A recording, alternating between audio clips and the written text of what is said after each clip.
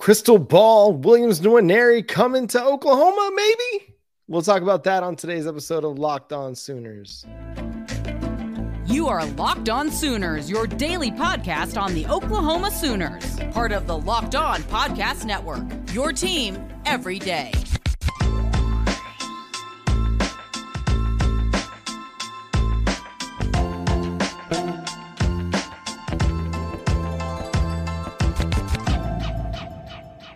What's up, Sooner Nation? Welcome to Locked On Sooners. Thank you for tuning in. My name is John Williams. You can follow me on Twitter at John9Williams. My buddy here is Josh Helmer. You can follow him on Twitter at JoshOnRef. And again, we're here every Monday night, 9 p.m. Central Time here on YouTube, Locked On Sooners Live. And Josh, the biggest news, it broke late Sunday night as I'm finishing up editing the YouTube side of things and getting ready to publish it. I'm seeing the crystal ball come through from Parker Thune, our man over at OU Insider and 247 Sports, also at 94.7 The Ref in Norman. He drops the crystal ball for Williams Nwaneri, the guy that we've kind of been talking about for months. Everybody's been talking about it. Him, David Stone are the two kind of key figures in the 2024 recruiting cycle on the defensive side of the ball that everybody's watching. So far, so good on that front. You know, and I think I said in the past, John, that for Oklahoma, you know, if you don't get a Williams Nwaneri, if you don't get a David Stone, things will work themselves out. You'll find other players. I'm going to totally pivot. It's totally wrong. It's inaccurate to lead Oklahoma fans down that path. You're jumping into the SEC, right? Nwaneri is somebody that basically you're recruiting now against an SEC foe for in Missouri. So it's a must that you win these recruiting battles. So when that news drops that you got a crystal ball from Parker Thune, that's gigantic news because simply put, after the miss of a Hicks in the last class, and I understand you're not going to win every recruiting war, right? Especially when it comes to 5-star defensive tackles and edge rushers that everybody wants. You're not going to win all of them, but given the fact that you lost one last cycle, these need to be wins for Oklahoma. It became so much more important to land a David Stone or Williams Nwaneri. And so far, like I said, so far, so good. You mentioned going up against Missouri, the in-state team, the hometown team that everybody seems to think that he's very high on the Missouri Tigers and Eli Drinkwitz and what they got building there.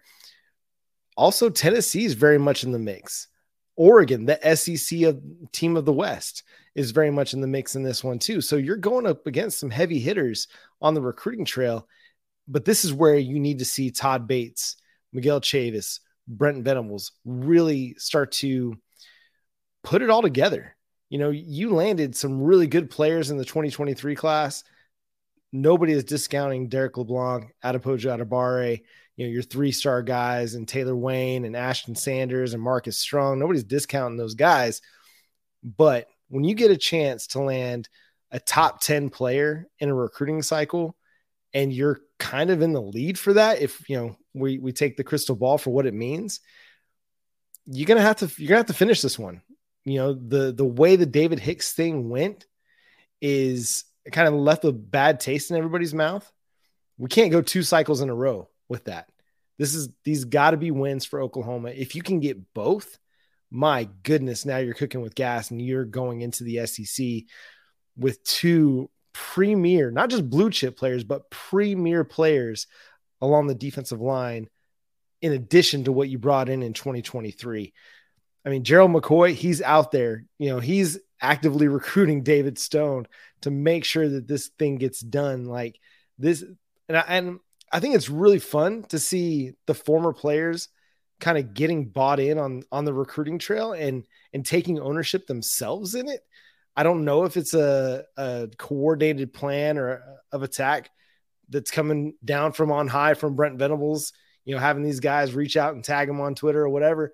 But man, you know, Gerald McCoy reaching out to a guy like David Stone, that definitely carries a lot of weight. It carries a ton of water. Like arguably one of the best defensive tackles that Oklahoma's had in the last 30 years. I mean, Tommy Harris can definitely have a say in that one, but you know, it maybe 40 years. Like you could talk Tony Casillas in the 1980s. We're not going to argue that Gerald McCoy is up there with the Selman brothers, but I mean, anybody else, like there's a legit argument to be made that Gerald McCoy is just kind of right there behind the Selmans as far as like impact players. And then arguably, I mean, had one of the better NFL careers of any Oklahoma Sooner over the last 2 decades, not named Trent Williams and Lane Johnson.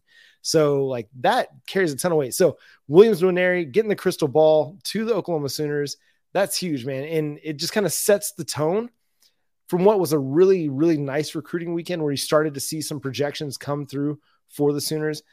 We talked about it on our show last night where it was Xavier Robinson, the 3-star running back out of Midwest City. You also got a crystal ball from Parker on Malik Hawkins, the younger brother of Michael Hawkins, 2025 cornerback. So like things are just trending in the right direction, but it is critical, absolutely critical for the Sooners to land one or both. I mean, you got to come away with either Williams Nwaneri or David Stone. You got to get one of them at least. Have to. But man, there's a great chance that they could land both. And I think it's a situation, John, to where if you get one, it can make it more attractive to the other. I don't think it turns into a situation to where you land in one area and Stone says, okay, well, I'm going to go to Michigan State or look another direction because this great defensive lineman came to Oklahoma. I would think great players want to be around other great players.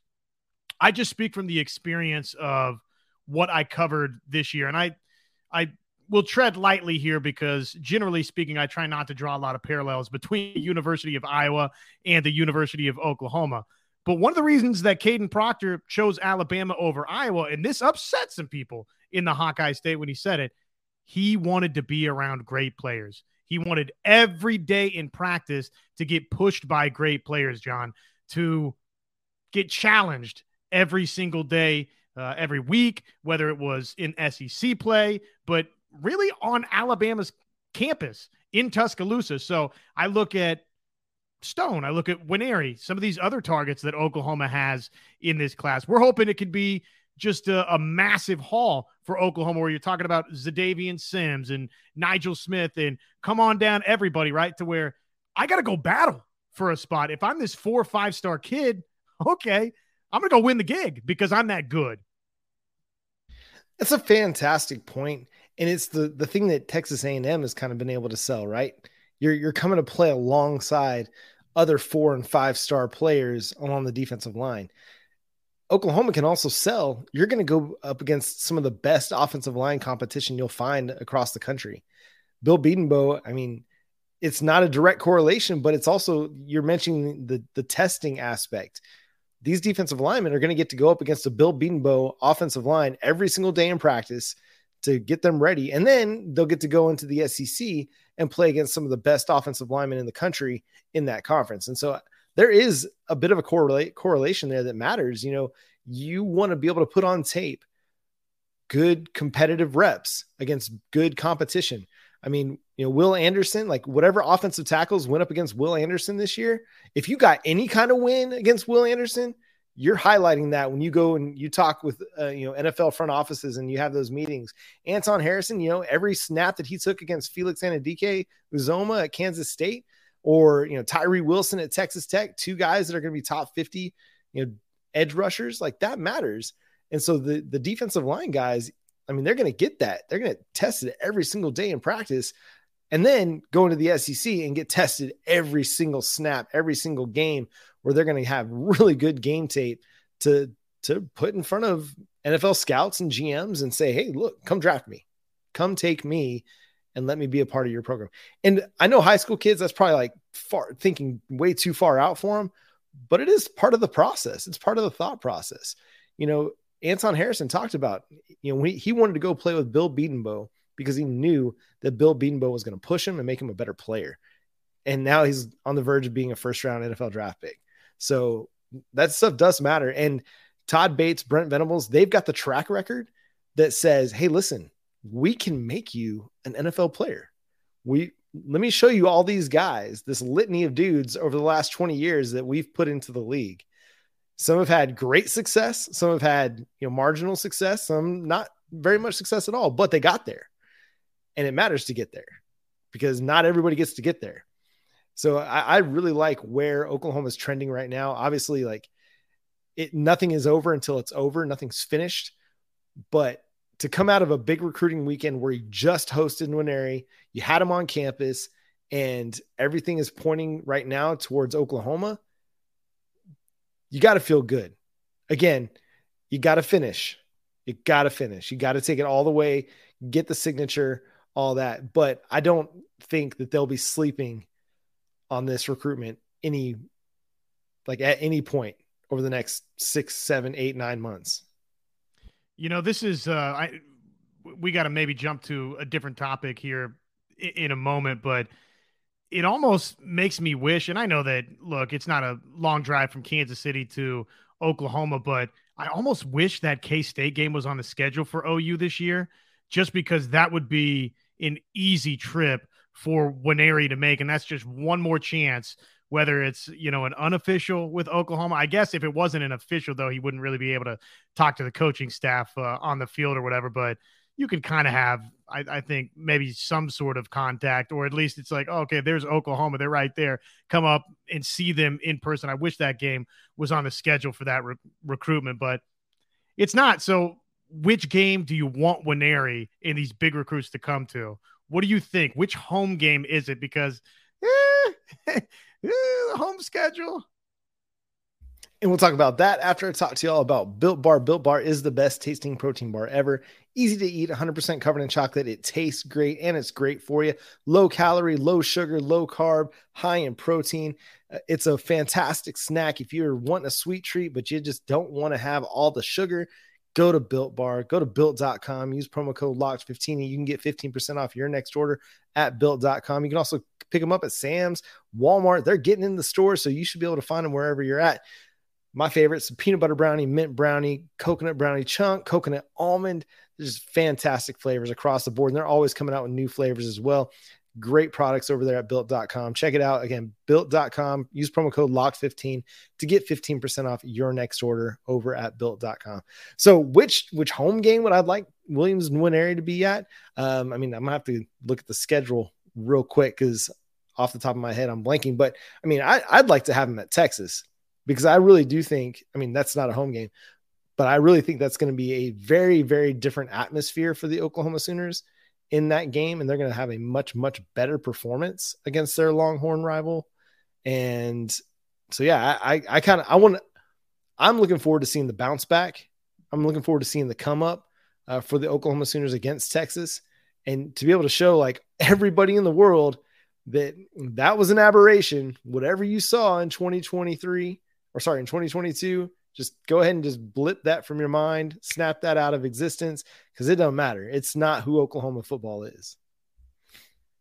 If I'm picking a home game, do you like TCU to close the season? Now, that would be late in the cycle. You'd like your work maybe to have been done a little bit sooner, but West Virginia, I don't think so. UCF, I don't think so. Iowa State, I don't think so. So to me, it's like out of the home slate, probably TCU is the best date for all of these guys. But then you put a couple of things at stake in that regard, right? Has the season gone well? And hopefully it will have gone well. And if that's the case, then it's, all of your chips into the center of the table should work out nicely for you. And oh, by the way, it's really, really close to that early signing day. It's basically a month out, right? But if things haven't gone according to plan and you're not going to the Big 12 championship game, then maybe one of those earlier dates would have been better. But I'm under the impression that this is going to be a much improved Oklahoma team. So hopefully that portion of the conversation is moot. Yeah, I like the idea of having them for Iowa State. I know that's kind of an under the radar team, but it's a team that you got nearly 100 years of history with. And it's a team that has given you fits at times over the last 5-6 years. Now, Brent Venables in Oklahoma, they handled him pretty cleanly last year. Not really many issues, but it's a tough football team, and I think because of what Brent Venables wants his football team to be about, being tough, being physical. Like, that's a really good challenge against Matt Campbell's Iowa State team. You know, the offense wasn't good for Iowa State. The Cyclones were not good offensively, but that defense was tough. That defense was physical. They were fast. They played really, really tough. They just didn't have enough talent to maintain that for 60 minutes. So I think that's a kind of a sleeper game. You know what I mean? And then maybe SMU, like that game, as far as a non-conference game goes, it may not carry the same weight that a Georgia game would have, but I mean, it's a kind of a high profile group of 5 team because it's got some history of success in college football, albeit 40 years ago almost, but it's a team that kind of registers at least. And being from, the Dallas area thing, like if you're a Dallas kid, you come to OU and you see OU stomp SMU, I don't know, maybe there's something interesting about that. I don't know. Just kind of intriguing. There's not a lot of great home games, and but yeah, I think the Iowa State one could be fun. I think they're going to roll TCU. I'm sorry. I know, a lot of people are wanting TCU to be kind of the big bad Horned Frogs again in 2023, but I just don't see it. I really don't. I think they lost a lot of what was their heart and soul from that team last year, and Duggan and Kendre Miller and Quentin Johnston. Like, it's going to be hard to replace what they had offensively. And Chandler Morris is a good quarterback, but does he have the heart that Max Duggan plays with? Now, I'm not calling him soft. I'm not calling him weak. I'm not calling him anything like that, but there was just something different about Duggan this year that was even different from Duggan in years past, but it was just like everything kind of came to fruition for Duggan this year. And it was, I don't know, it was just kind of the Rudy moment almost, where, the underdog just kind of rose and kept climbing and kept climbing. I don't know if Chandler Morris has that dog in him, so to speak, to be able to kind of carry the team like Duggan did. Well, people were high on Duggan, but obviously, like you said, it was just a magical year. I don't think anybody except for the most ardent of TCU fans. I mean, nobody thought, I don't even think TCU fans thought that nobody thought they were going to a national championship game. Maybe the most optimistic of optimistic would say, we're going to the Big 12 championship game and Duggan's going to be the best quarterback in the Big 12. But even that would be a pretty pronounced minority. So it kind of came out of left field, and I'm not totally going to put it out of the realm of possibility that could happen for Chandler Morris, but I feel similarly. Actually, I think to your point, John, less confident in that happening with Chandler Morris than probably we did even this time a year ago with Duggan, just because we had seen more production from Duggan. But the idea that he was going to go out there and do what he did last season, no. I mean, nobody saw that coming. Yeah, 100% agree with you. I'll have a question for you on the other side that I want to ask. Like, how do you feel about Oklahoma's recruiting after this kind of first big recruiting weekend that they had this, in this past weekend?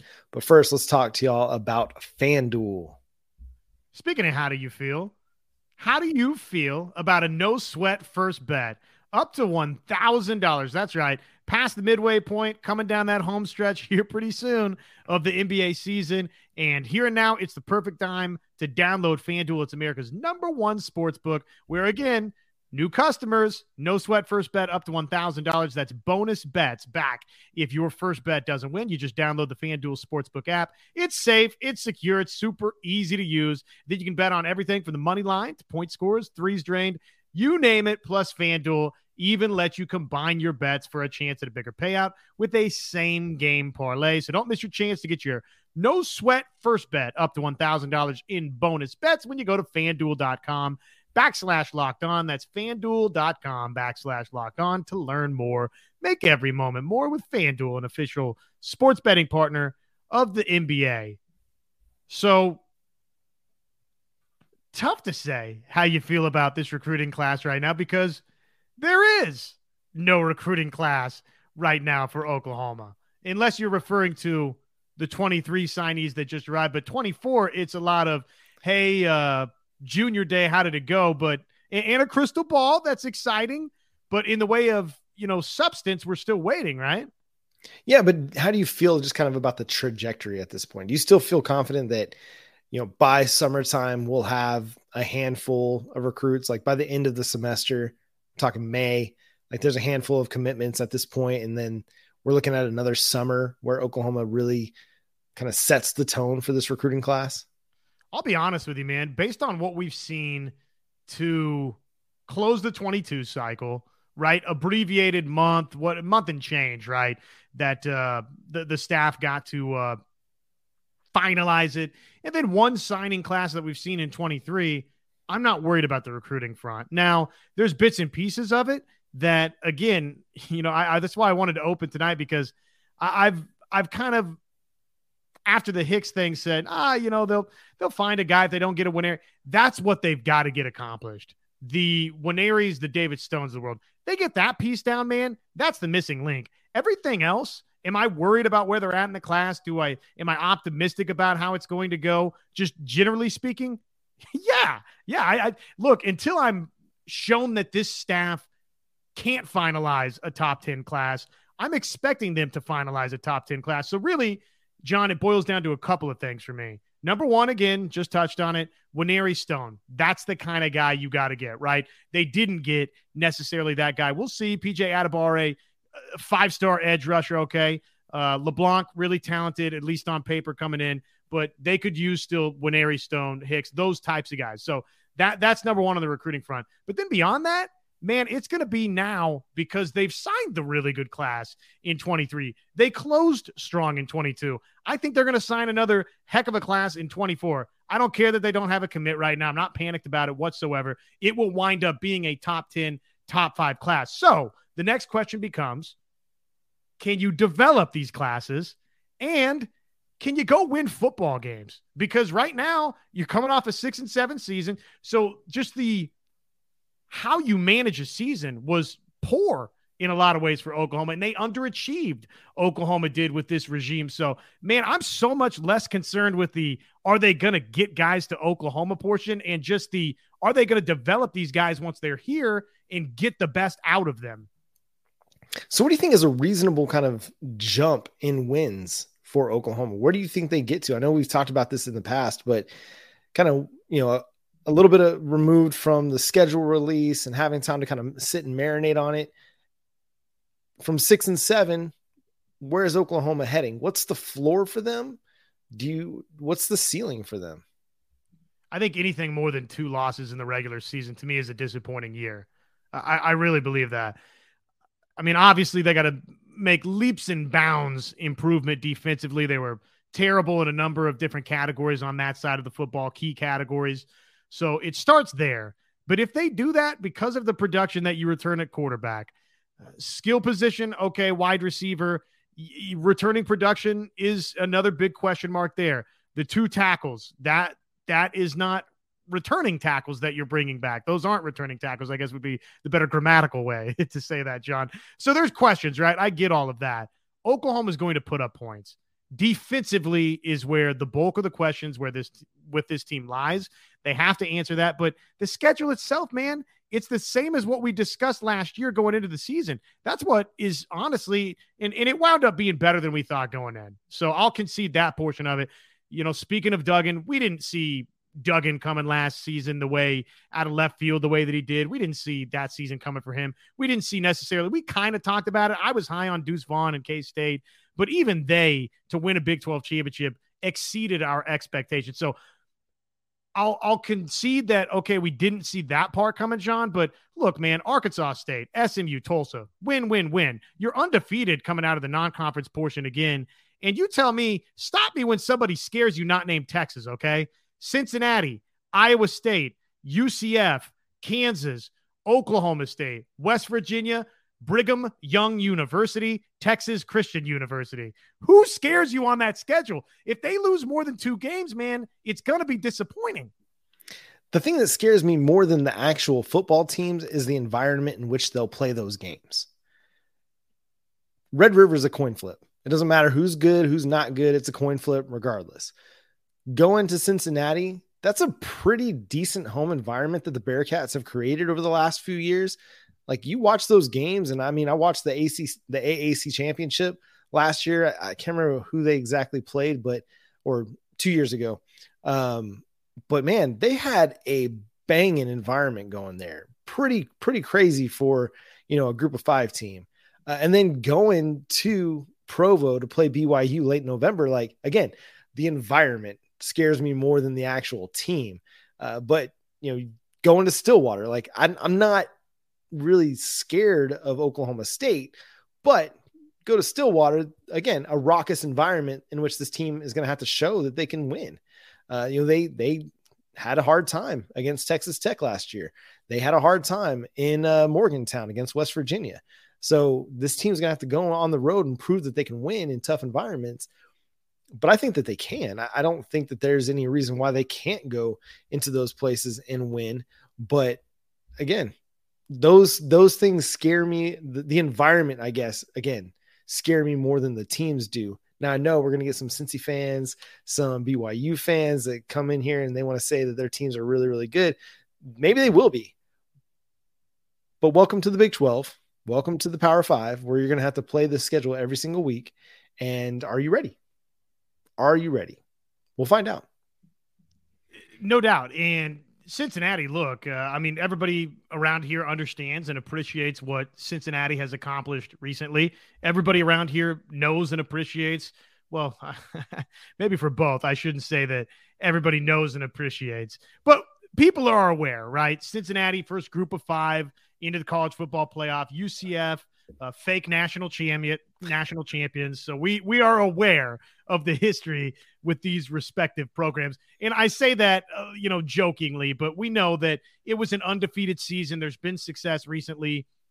But before you come in here with your smack talk about Oklahoma went 6-7 in the Big 12, let's keep in mind this is the first losing season Oklahoma has had since 1998 in Power Conference football. So you can dance on Oklahoma's grave right now for the moment if you want to. Cincinnati, UCF, BYU fans, Houston fans, if you want to. But just be careful what you're, which grave you're dancing on and what you're out there dancing about, because you haven't gone through the rigor of this type of conference before, and now you get to. So we've seen what you've done in the past. Welcome to the show, as they say when you make the major leagues, right? Come on down, rookie. Let's see how it plays out. What's the biggest spring storyline for you? Biggest spring storyline? Probably for me, and this is so broad that it's almost unfair to be this broad, but honestly, it really is. It's the newcomers, who impresses the most out of the newcomers. I think that's the big storyline. And again, that's very all encompassing. I mean, that could be your Bowens of the world, right? All the way down to the transfer portal additions we've been talking so much about. If you ask me to drill more, you want a narrower focus, drill down, Josh, then I would probably say defensive line, what's happening there. Edge guys, the outside, you've added a lot right there to the edge guys. Who's leading, and does it seem like either one of the, couple of newcomers there all of a sudden is out in front? I'd say those are a couple of the things I'm most intrigued by. Yeah, that's kind of where I'd go to, is especially along the defensive front, all the guys that they added, they've got to get great production out of their transfer portal additions this year. It can't just be solid. You know what I mean? They got some solid production out of Jeffrey Johnson, Jonah Laula. Who else? McCade Matire played really well. They've got to find like elite production, and they've got the guys. They brought in several guys that could put up elite numbers for them this year and have elite seasons for them, but they got to have it. I mean, they got to have somebody that comes in and has like a Jalen Hurts type impact. Not, again, quarterback is going to be different than like a defensive player, but somebody who like maybe he was a good player where he was, solid player where he was, but he comes to Oklahoma and like becomes transcendent at the University of Oklahoma. Maybe it's Deshaun McCullough. Maybe it's Ronald Bothroyd, who goes from playing at Wake Forest to becoming a household name because he plays for the Sooners. Like somebody that has that kind of jump in play, jump in production, jump in impact. That's what I'm looking for, because you've had good transfer portal additions over the last several years, but nobody that got to Oklahoma and then was like significantly better in Norman than where they were. I'm trying to think of one since, the 2019 season when Jalen Hurts left.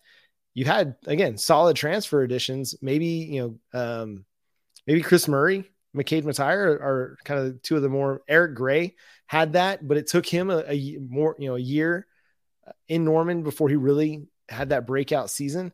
Wanye, Wanye had that, but again, it was like Eric Gray, was in Norman for a year, and then finally in his second year with the Sooners broke out. But that's kind of where I'm sitting. Should we turn the page? Should we talk about this weekend that was for the Oklahoma Sooners everywhere else that was just fantastic, Josh? Yes, let's do that and put this on your radar for tomorrow, everybody. I see Mr. Okie guy. He says, is OU going to fire Ted Roof? I don't think so, but the contract stuff there is pretty interesting. We need to spend a little bit more detailed time, I think, on that going forward the rest of this week. But yes, a dominant weekend for Oklahoma. I mean, you could really turn to any of the sports. And again, I mentioned it on the show yesterday, just as we're late in the episode, but Joe Castiglione must have been a really, really happy man. But let's start with the Big 12 champions, because first Big 12 championship since 2009 for Jenny Baranczyk and the Oklahoma Sooners women's basketball team. They beat Oklahoma State in Bedlam 80-71, in a game where Maddie Williams, she has to leave the game early. She doesn't have a big performance before she exits, but everybody else steps up around her. Beth Kutelan, I'm going to mess that one up. Has a fantastic performance, inside. Skylar Vann, of course, again, really, really good. Again, this team is on the verge of having a hosting opportunity in the first two rounds. They were a 5 seed in ESPN's latest bracketology, but just right there on the verge of getting that coveted, top 4 seed in the region. Right there. Yeah, right there. I mean, obviously that means if good run Big 12 tournament, and we'll see what happens, right? I mean, obviously get to the championship round or win the thing, then you're definitely going to do that. Hope Maddie Williams gets good news. I hate that happened in the process of going and earning a share of the Big 12 championship for Oklahoma. But man, what a credit to Jenny Baranczyk and what they have, again, in such an abbreviated amount of time built. And I can't wait to see what happens when Coach Jenny Baranczyk gets all of her recruits on campus. I mean, this is she's done this with Sherry Cole's recruits, right? And put this thing together and went and shared a conference championship out of it. So it's just amazing what they've done. She's really, I think, done an absolute terrific coaching job each of the past 2 seasons. And I just can't wait to see what the future is for her in this program. Sticking with the hardwood real quick, I think it's worth mentioning the way that the Oklahoma Sooners men's team finished the season. They had that 4-game losing streak after they beat Bama at home. 4-game losing streak where they lost by an average of 18 points per game. Just an absolutely ridiculous stretch where that had people wondering if Porter Moser was going to survive this, for another season, in Norman. But then Oklahoma goes 3-3 in their final 6 games. And, here's who they beat. They beat the Kansas State Wildcats, ranked opponent. Then they lost to Texas Tech, and then they beat Iowa State, again, ranked opponent. Lost to Kansas State, then beat TCU, a ranked opponent. This one by 14. Like, it was a very just fascinating into the season for them. It gives me, I'm intrigued by the future of Oklahoma men's basketball. I'm not hopeful yet, but I am intrigued especially by the play of Milos Uzan, who down the stretch really started taking on more ownership and a bigger role and really becoming a facilitator and a bigger contributor to this team, not just kind of laying back and being the true freshman and like, no, I'm going to start like asserting myself offensively on this team. And I think they needed that, and they're going to need him to take on an even bigger role moving forward to next season. And maybe even in the Big 12 tournament, if he has a hot Big 12 tournament, he's got the shooting stroke that could do that. But I'm very intrigued by where this team goes from here, because I do think Porter Moser did a heck of a job getting the team to kind of rally after that 4-game losing streak to finish the season on a solid note. I won't say it was a good note, but again, 3-3 down the stretch, 3 wins against ranked opponents in a tough conference. So at least a few bright spots to think about, regardless of how the Big 12 tournament goes, whether you make the NIT or not. There's a few bright spots to look at. Yeah. Count me in the camp that is just constantly irritated by this team over the course of this season. I'm not going to be dishonest about it. I'm going to shoot straight from the hip, and I'm going to stop being PC about it. This team makes me so mad, man. The fact that they can be so bad and then turn around and beat Kansas State and beat TCU and do it in the fashion that they've done it is just enraging. And what they did, the way they shot the ball versus Alabama, I mean, let's stop being nice about it. It's so frustrating, this group. But hey, I hear what you're saying. Yes, ride the wave, baby. And hopefully there's some positives going into next season. Obviously, the young player is going to be the most important part of that. But the story with this program right now, man, is the meat and potatoes of the season stinks. It's rancid. And that's been the case for each of these first 2 years under Porter Moser, to where all of a sudden, hey, here, kitty, right at the end of the season, it's like all of a sudden you're winning a couple of games, you go play well in the Big 12 tournament. And I feel like we're right on the precipice of that again, where everybody at the end of the Big 12 tournament says, but they played hard though. It's like, yeah, but they stunk. That they did. It was a frustrating 4-game losing streak. It was a frustrating, loss to Texas, although you took them to overtime. That Texas Tech loss was even more frustrating when you were playing them so close. And then in the final few minutes, it just kind of all went to crap, especially when you lose to a coach like Mark Adams, who should never coach again. And Kirby Hocutt probably should not have a job anymore, but that's for Locked On Red Raiders. Go check them out if you want more Kirby Hocutt talk. Again, intrigued. I'm intrigued by the future. I'm not hopeful yet. I'm not excited. I think there's possibility and the potential, but I think there's a lot more that has to play out. They need an athletic big. Like, I need water. Like, at least, 2 or 3 of them for sure, but they need at least one athletic big. They don't have an athletic big. They haven't had an athletic big this year. They need one dude that can go up and get the ball, that can, bang around on the inside with, Oklahoma State. That's the game where it was most noticeable that Oklahoma was just not athletic enough on the inside. But if they can get an athletic big, which again, finding an athletic big that can score from the inside, that's like finding a quarterback. It's becoming the unicorn in college basketball. It's really hard to find. So I'd be really, that's kind of the area where they've done a really good job finding swing guys, 2-3 combo guards, point guards. It's that big man inside that's been the struggle over recent years. What else anything else on basketball, Josh, before we kind of turn to the diamond?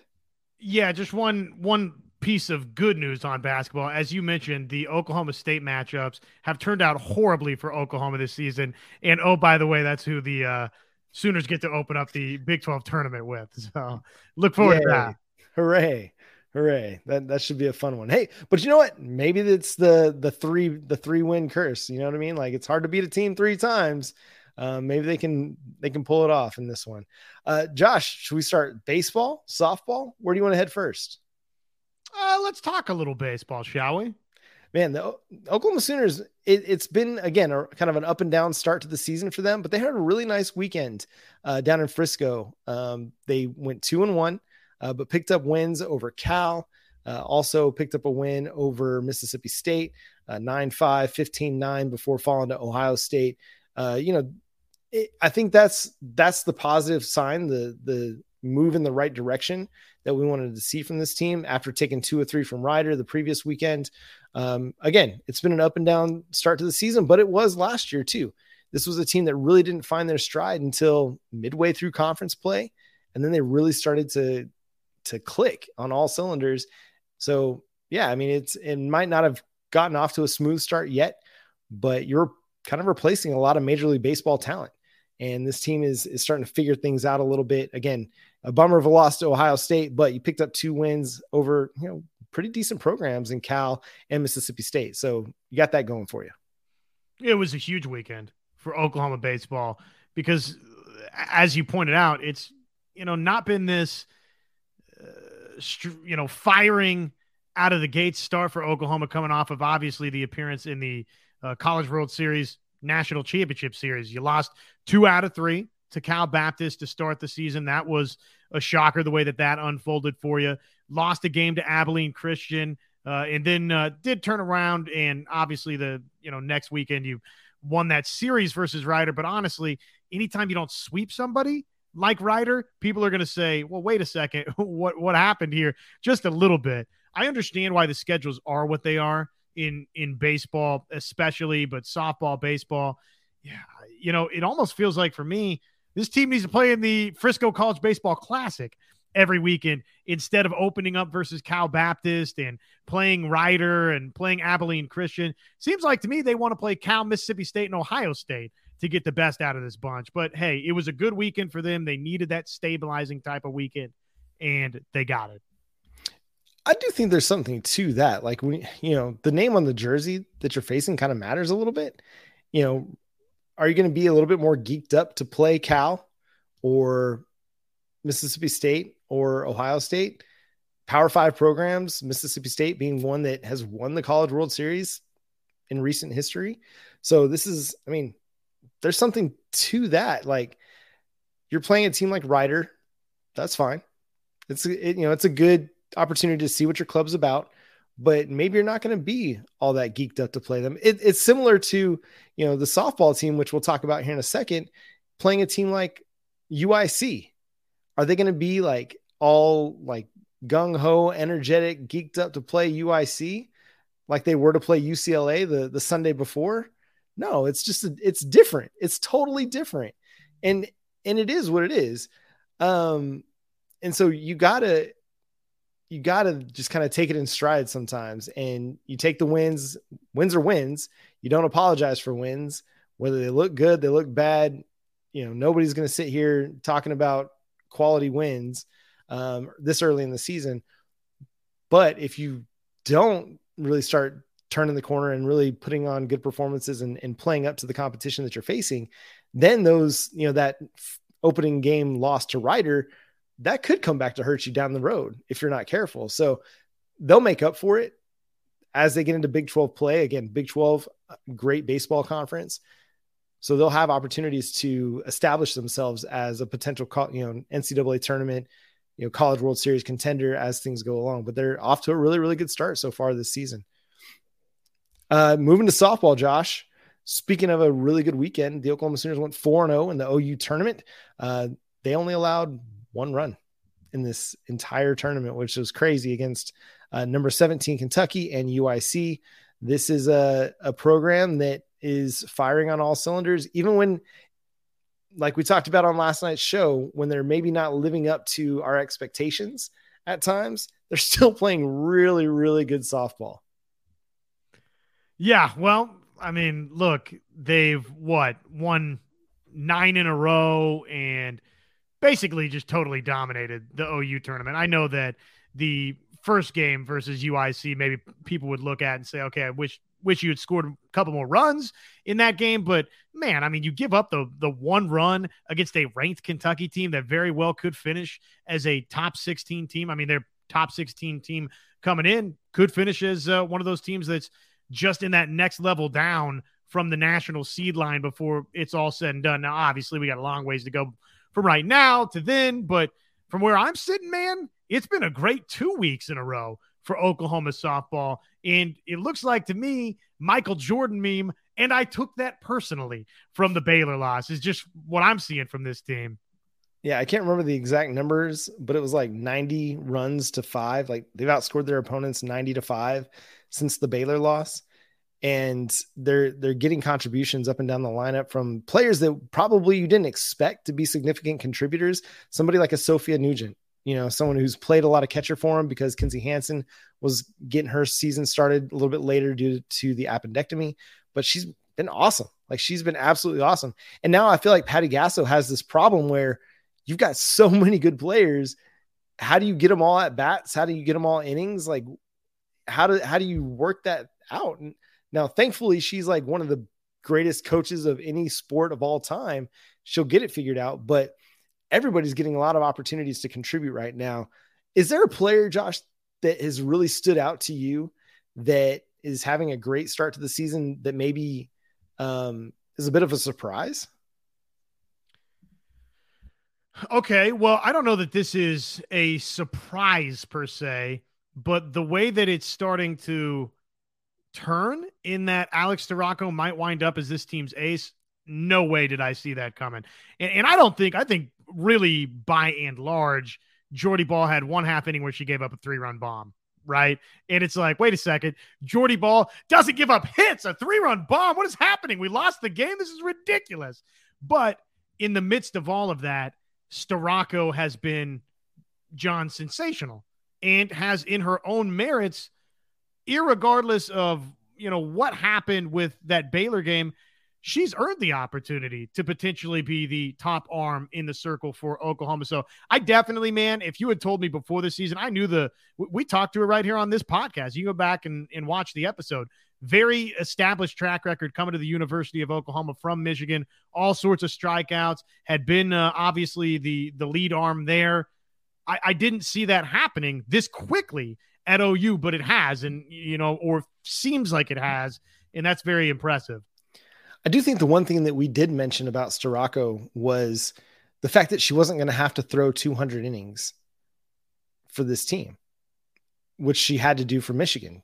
She was, by and large, their only pitcher, their best pitcher, but definitely they didn't have a lot of options otherwise. And so she had to throw, and she was great. And she threw, 300 strikeouts. I think it was a sub-2 ERA. She was fantastic for the Wolverines, but now she comes over to Oklahoma where she gets to be part of a rotation. I mean, you don't see that in college softball often, where you've got 3 legit starters, which Oklahoma does, and 4 if you want to throw in Kirsten Deal, like, who's been really, really good in her own right, just not getting as many opportunities early because you don't have to throw her out there against Kentucky. You don't have to throw her out there against UCLA. But with Storako, Ball, Nicole May, this rotation has been absolutely phenomenal. Even though Ball, her ERA might not look good right now, it's going to start to settle in, and it'll be closer to 1 by the time this is all said and done. It's a really great problem for Oklahoma to have, to be asking the question, okay, who's Oklahoma's ace? Yes. But right now it's Alex Storako. You got a big game coming up, you're going to throw Alex Storako out there. In the field, though, I feel like I mentioned Sophia Nugent, but I mean, to me, the most kind of surprising thing so far is Jada Coleman's power. I mean, she's already got 5 home runs this season. You know what her career high was coming into the year? 9. Back in 2021. She hit 8 last year. She's already up to 5. And we're a month and a half into the season. We've got like several more months left in this year before it's all said and done. Could she be Oklahoma's next 20 home run hitter? She's definitely on pace for that right now. And I mean, she's continuing to get on base at a incredible rate. It seems like every game she's either leading it off with a walk or a hit. And that just does so much for you as an offense to know that you're going to get the person on base in the first inning. You're going to start putting pressure on these teams from the get-go. But yeah, Jada Coleman's power has been really, really surprising. She's tied for the team lead in home runs right now, which is, I would not have bet that. I would not have expected that. She's incredible. An incredible talent that, frankly, has been overshadowed by Jocelyn Allo and Tiare Jennings, and maybe she hasn't. The Oklahoma fans are smart, and Oklahoma softball fans have gotten smarter as this last decade has gone along, and you've been so dominant throughout it, and you won 5 national championships. OU softball fans know ball, right? They see talent. They know talent. You see Coleman leaping over the fence, going nuts, jump man. I go snag this home run ball. I'm bringing it back. You see the speed, the power, the combination of it. But now it's a little bit more on display, right? Because there's not a home run chase. taking place for Jocelyn Allo. And she is just a little bit more pronounced into that spotlight, which good for her, man. She is such a superstar. She has for multiple years, even with all this other talent around her, John, she's been my favorite player to watch because of the combination of offense and defense. The ability to go make the highlight play in the outfield. I'm sure that if they wanted to, they could line her up. She'd probably be an amazing shortstop or wherever they wanted to put her. She's just that great of an athlete. But, man, she's fun to watch. You hit the nail on the head there. Just an incredible athlete. Speaking of incredible athletes, I think it's important that we mentioned OU Gym just continues to just light it up on the scoreboard. They were just dominant again this weekend, picking up huge wins on the men's side. You know, they picked up another big time win, this time over Michigan. I feel like you can't say enough about them. Sorry, not Michigan. Where was it? Yeah, I thought it was Michigan. Yeah, they picked up a big win over Michigan on Saturday. Just the schedule is not updated. Them women's gym, like Mark Campbell and KJ Kindler, like, how do they find all these incredible gymnasts? I think it's like the Nick Saban kind of, because Oklahoma's great for so long, that they continue just to attract great. It's incredible, isn't it?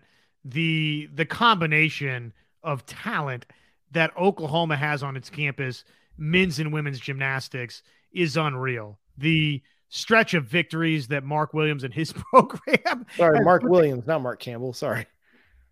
Well, there is a Mark Campbell Invitational, which, easy mix up.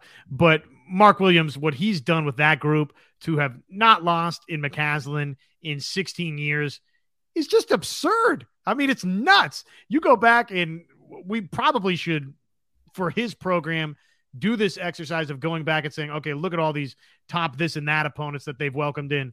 Oklahoma has beaten them all in 16 years. I mean, it's just insanity. It was. And again, just a phenomenal weekend all around for everybody in Oklahoma's athletic program. They are just having a really, really good spring season, whether it's baseball or gym or softball, basketball. Women's basketball has been fantastic. Men's basketball, I think, is on an upward trajectory. Just might take a little bit of time. And then we're heading into spring football. There's a lot to really take in. What else maybe we should talk combine real quick, because Hank over here, he mentioned Schmitty working with the ladies.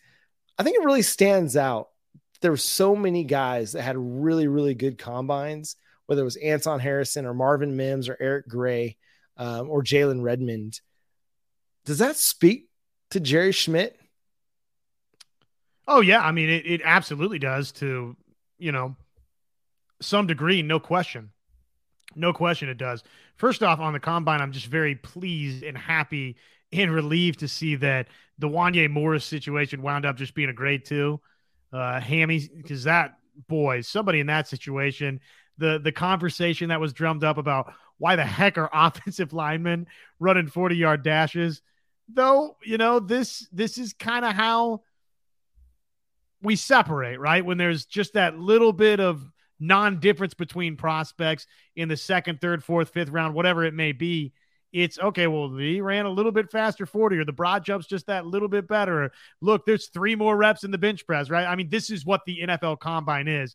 But that was a scary moment, and it's just fortunate that obviously he's okay. And yes, Hank nailed it. I mean, the highlight for me was Mims in the 4.38. Wow. I mean, we knew he was fast, but boy, he really, I think, made himself some cash, John. That impressed me, but also his broad and his vertical jump and his broad jump. Like there was only like 3 guys that I think that were under 6 feet that had better broad jumps than him. And maybe just 1 player under 6 feet that had a better vertical than he did. The dude is just unreal, an unreal athlete that I think is going to have to get first round consideration after all that. He's got the production. He's shown it on tape. Drops are drops. One of my hot takes in football, I'm going to throw it out there, and y'all are going to hate it because Twitter hates it too, is that drops are overrated. Drops in the moment are very significant. Drops as a total 10,000 foot view stat, overrated. Great players have drops. You can look at CeeDee Lamb. He had drops for the Dallas Cowboys. Is he not a good player because he dropped the ball? Of course he's a great player. He's a fantastic player. Players have drops sometimes. But this team, or Marvin Mims, did he have drops? Yeah. A lot of them, high degree of difficulty catches. Deep balls are hard. They're a lot harder to catch because you're tracking the ball up over your shoulder. You're running it, full speed. You're trying to deal with the defensive back on your back or on your heels at least. Yeah, drops happen. It sucks. You don't like them in the moment. They suck. But I think in the big scheme of things, the big picture of things, it's not going to be something that holds him back from getting drafted potentially in the first round. But it would be greater if he could avoid some of these drops. I think I agree with what you're saying. I think I agree with the premise of drops do not totally tell the story, though. There's some guys you got to admit drops are a problem for sure. Players, and especially if you're a possession guy and you don't go make that CeeDee Lamb play, or occasionally you don't do some of the things that Marvin Mims does. Okay, we got to have a conversation about the drops, but. Long story short, again, the drops with Mims, I kind of hear what you're saying there, that if you're going to get hung up on 3 or 4 drops from the 2022 season with Marvin Mims, you're missing out on a chance to have a very, very good wide receiver that you can add to your roster. Because look, I saw my man go out there and drop a 4.38. I've seen the production at the University of Oklahoma. This is a bona fide John second, third round wide receiver. And he will be a very, very productive wide receiver for whichever team drafts him if he's used correctly, which is basically just throw him the football. That's how you use him correctly. Just give him targets. It would absolutely shock me at this point if he fell out of the top 50 because of the 4.38. He's got the production. He's got, whether it's high school, college, he's done is produce. Even though he's only 5'11", only $180, he just produces. But he's got the 4.38 speed that teams covet. Every team wants that. Every team wants somebody that can take the top off of a defense, stretch the field, put pressure on the safeties, make it a game where everybody's got to, stretch backwards, from the line of scrimmage that opens things up underneath that you got to account for. Everybody wants that. Dude, get him on the Dallas Cowboys, please. If you could get him on the Dallas Cowboys and pair him with CeeDee Lamb, and you give me a legit field stretcher in Marvin Mims, and I got CeeDee Lamb that can work everything from 0 to 30 yards down the field, like golden. That team is going to be golden. But they don't have a field stretcher. There's not many in the NFL. There's not a lot of guys that are legit field stretchers like Marvin Mims. I'm not going to put him in the Tyreek Hill category, but like Tyreek Hill. A guy that can just take the top off. He's a burner. He's going to win deep. That's all Marvin Mims did for 3 seasons at Oklahoma was win deep. And he kind of mentioned that in his press conference at the combine. Like, they didn't ask me to run a very technical route tree. Well, he won in the way that they asked him to win. And even in 50-50 situations, how many 50-50 balls did Marvin Mims catch this year that were just incredible catches, down the sideline in the cover 2 situation? It would shock me if he fell out of the top 50 just based on his combine. Well, and his greatest play at the University of Oklahoma was a ridiculous. It wasn't necessarily, it was thrown to that pylon to where I don't even know if you would still term that as a 50-50 ball, but it was, down the field, sprawling, crazy wild catch. So look, you need Marvin Mims tape. I've got one play from the Cotton Bowl to show you for Marvin Mims, and you give my man some money, draft him. And all I heard from you, John, was, hey, Marvin Mims would look really good in Kansas City. That's all I heard from everything you just said. He really would. He would look great in Kansas City. Like, Patrick Mahomes would absolutely love having Marvin Mims on his team. There are going to be a lot of teams that want Marvin Mims on their team.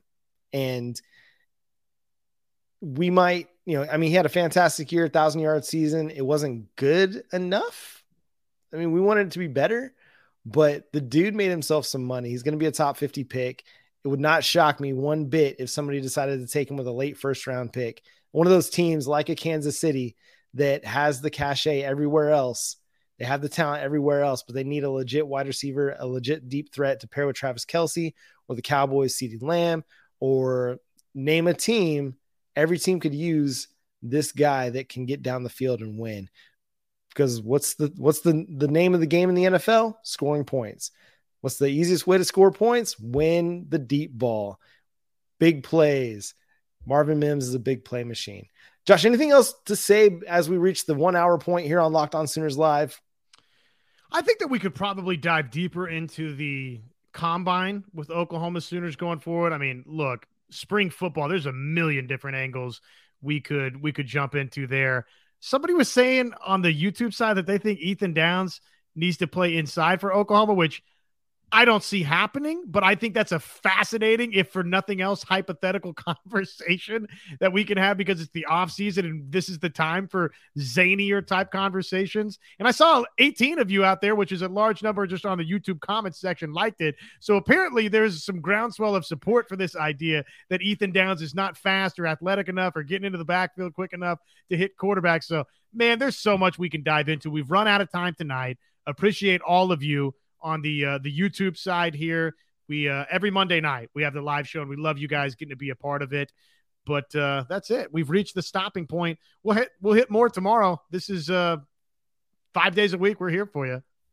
Yep. So until tomorrow, when we'll dig into more spring discussion, talk more softball, I'm sure. We'll talk more recruiting. So I'm sure over the next 24 hours, we'll hear more on the recruiting trail after a great recruiting weekend for the Oklahoma Sooners. But until then, subscribe to the show wherever you get your podcasts. We're free and available on all podcast platforms. Follow Josh on Twitter at JoshOnRef.